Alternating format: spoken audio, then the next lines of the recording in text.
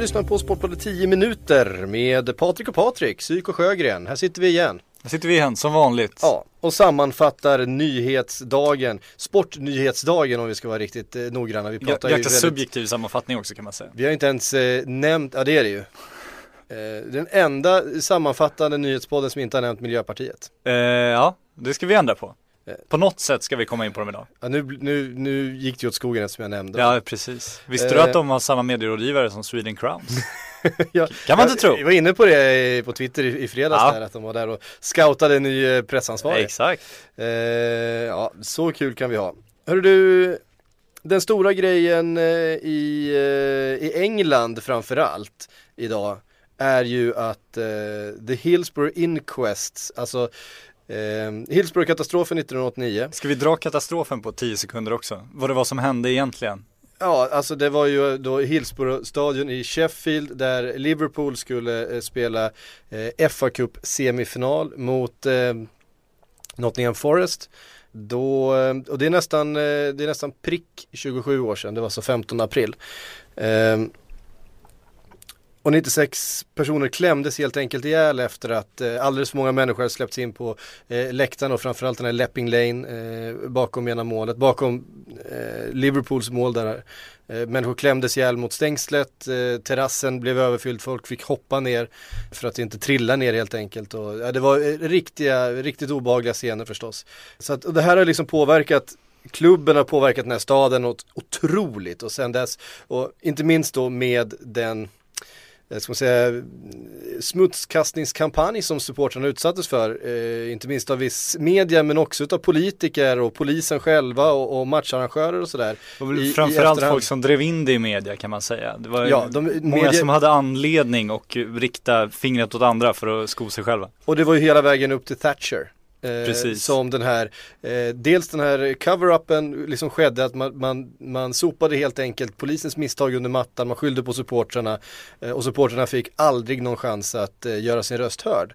Fram tills då för 2 år sedan när det beslutades att man skulle på riktigt ta och förhöra alla igen och alla vittnesmål skulle lämnas på nytt. Och det har då tagit 2 år och idag kom domen. Och där slår man ju helt enkelt fast att supporterna på inget sätt var ansvariga för det här, utan det är polis, arrangörer. Ja. De andra runt omkring kan man säga, de som hade hand om arrangemanget. Ja, de dog alltså som resultat av grov försummelse från framförallt den ansvarige matcharrangemangen då, David Duckenfield, som helt enkelt hade det yttersta ansvaret för den här matchen. Och enligt rätten har han då helt enkelt gjort sig skyldig till vållande till annans död för de här 96 människorna. Men även polisens agerande kritiseras för att ha varit långsamt och dåligt koordinerat.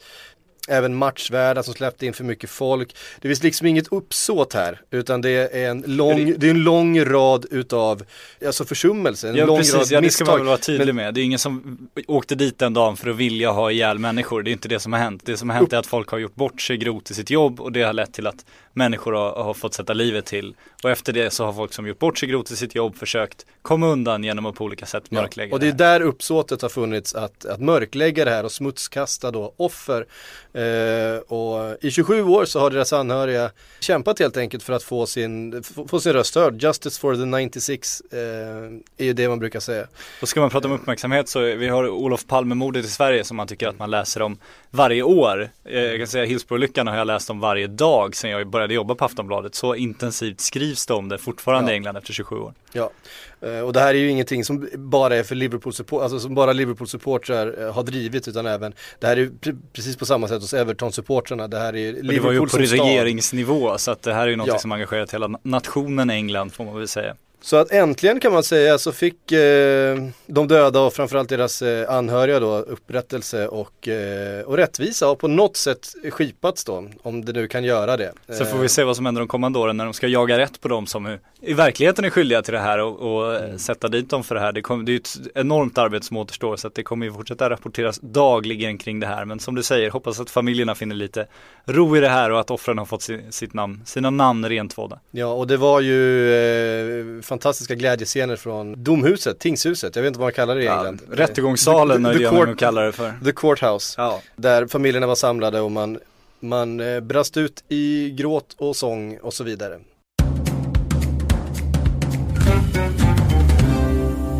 Vi stannar i England och vi stannar vid fotboll och Premier League. Det var nämligen så att Tottenham igår skulle då gripa det halmstrået och hänga på Leicester i toppen. Leicester som ju då går mot det kanske mest sensationella Vi kan inte prata om hur sensationellt det är igen. Vi har pratat om det hela året. Vi får konstatera att de går mot titeln. De gör ju det eftersom det går inte att sätta det här i ett sammanhang. Folk sitter på redaktionerna. Är det som Grekland, EM-guld? Det är bara att lägga ner det. Bara konstatera att det är på väg att hända. Det är på väg att hända för Tottenham lyckas bara få kryss hemma mot West Bromwich. Det var ganska tydliga liksom, nerver där kan man säga. Erik Niva på plats slet sitt hår kan man tänka. Var han på plats? Han var på plats. Jag såg han är ju flitig i sociala medier nu för tiden. Han har ju upptäckt att han inte kan vara Simon Bank. Så då gäller det att faktiskt göra någonting i sociala medier. Han stod där med någon alkoholhaltig dryck och såg nöjd ut innan matchen. Inga bilder efter matchen dock. Tycker jag var anmärkningsvärt att han inte la upp. Nej, men en tweet. Jag tycker den här istället för att ta hit Erik så kan vi bara läsa upp vad han skrev då. Jag tror inte han hade velat komma hit idag. Nej, han skrev så här på Twitter: 30% chans att vi kommer 2, 30% chans att vi kommer 3, 20% chans att vi blir 4, 20% risk att vi blir 5. Det är en pessimistisk fotbollssupporter just nu. Så är det. Erik som är inbiten Tottenham-supporter, om det mot förmodan gått någonstans i världen detta förbi, det tror jag inte. Han har ju också varit kraftig i sina uttalanden kring att han inte förstår fotbollssupportrar som är positiva, så att det är så Erik Niva är lagd. Ja, utan tvekan. Men som sagt, Leicester ett väldigt stort steg igår mot den här ligatiteln. Ja, trots att de får sin skyttekung avstängd i match nu så var det väl ingen som brydde sig om den nyheten efter det där.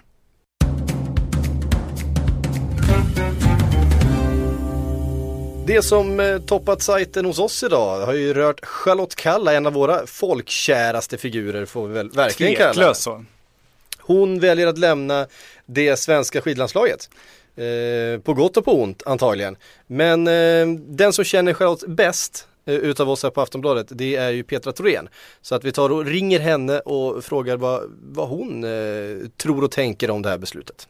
Välkommen till podden Petra. Hur reagerade du när du fick nyheten om att Charlotte väljer att lämna svenska skidlandslaget? Ja, men jag blev förvånad, det måste man säga. Det var ingenting som jag hade förväntat mig, eller jag tror inte någon annan heller hade förväntat sig det.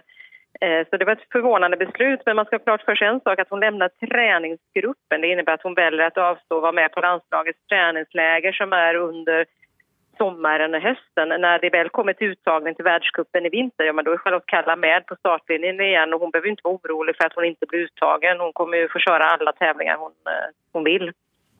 Vad får det här för konsekvenser då för folk runt omkring, för sponsorer och för de andra landslagskollegorna och för henne själv, tror du?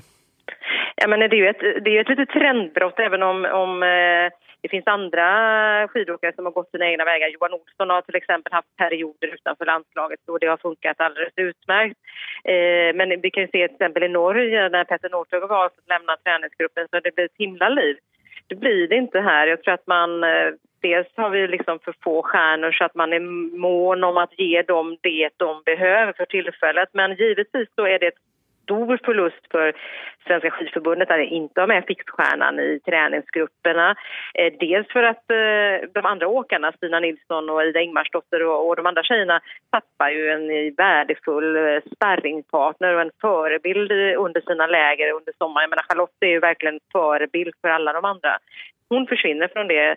Då får det väl andra växa, men sen får man titta på sponsorer så finns det ju risk då att man inte kan använda Charlotte som affischnamn, till exempel Vattenfall inte säsongstart. Charlotte har alltid varit med på de där bilderna i stort sett, och där är det klart att det kan finnas ett tapp för sponsorerna, och det får vi ta reda på hur de kommer att reagera på det.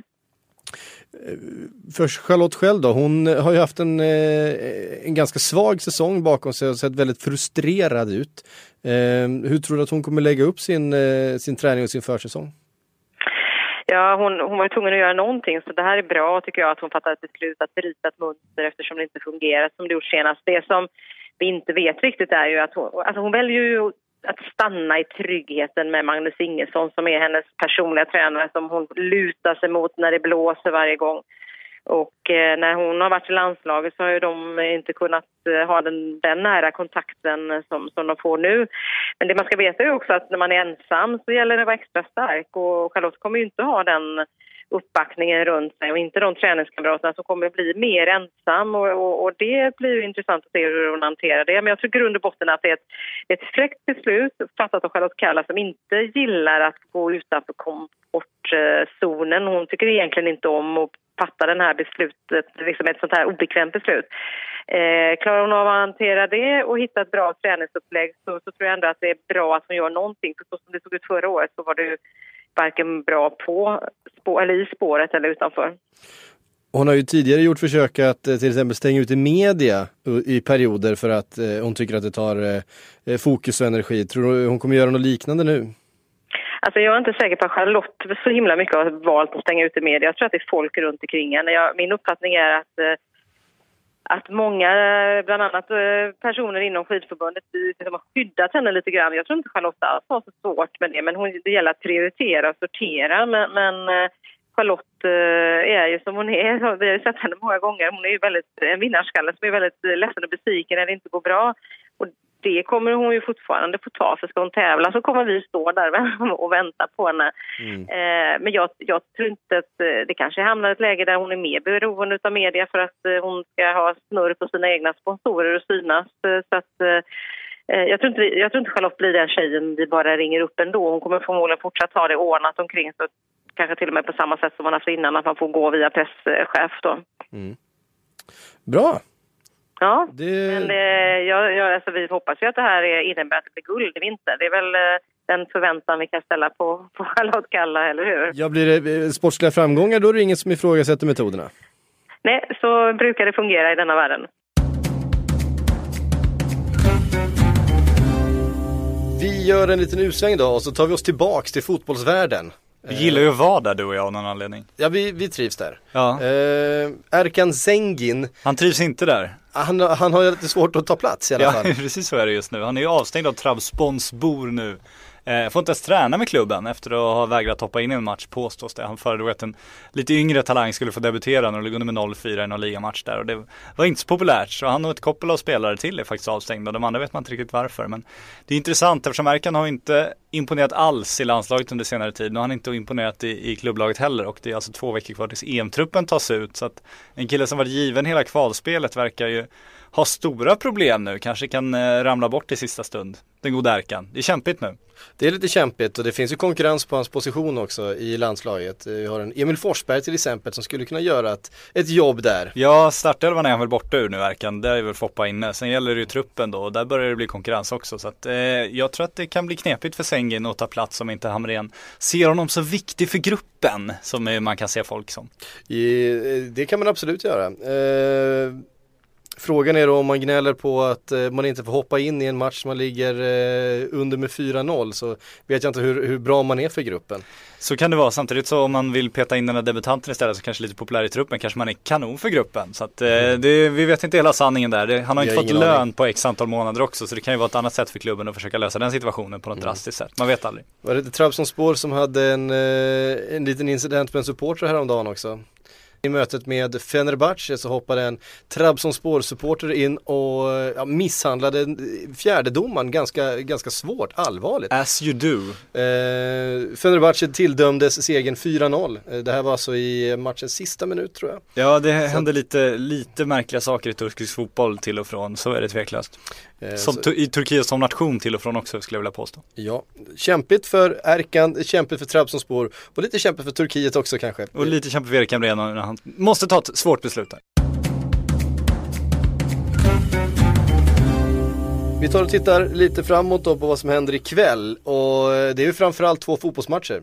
Ja, det stod i vår tidning, såg jag, eller om det var på nätet, att Örgryte skulle spela Champions League ikväll. Det tyckte jag var intressant. Det hade smugit sig med där i någon redigering. Snyggt. Lite olyckligt, men det skulle de inte göra. Tryckfelsnisse. Exakt, en klassiker. IFK Norrköping ska i alla fall spela allsvensk fotboll mot Hammarby. Ja.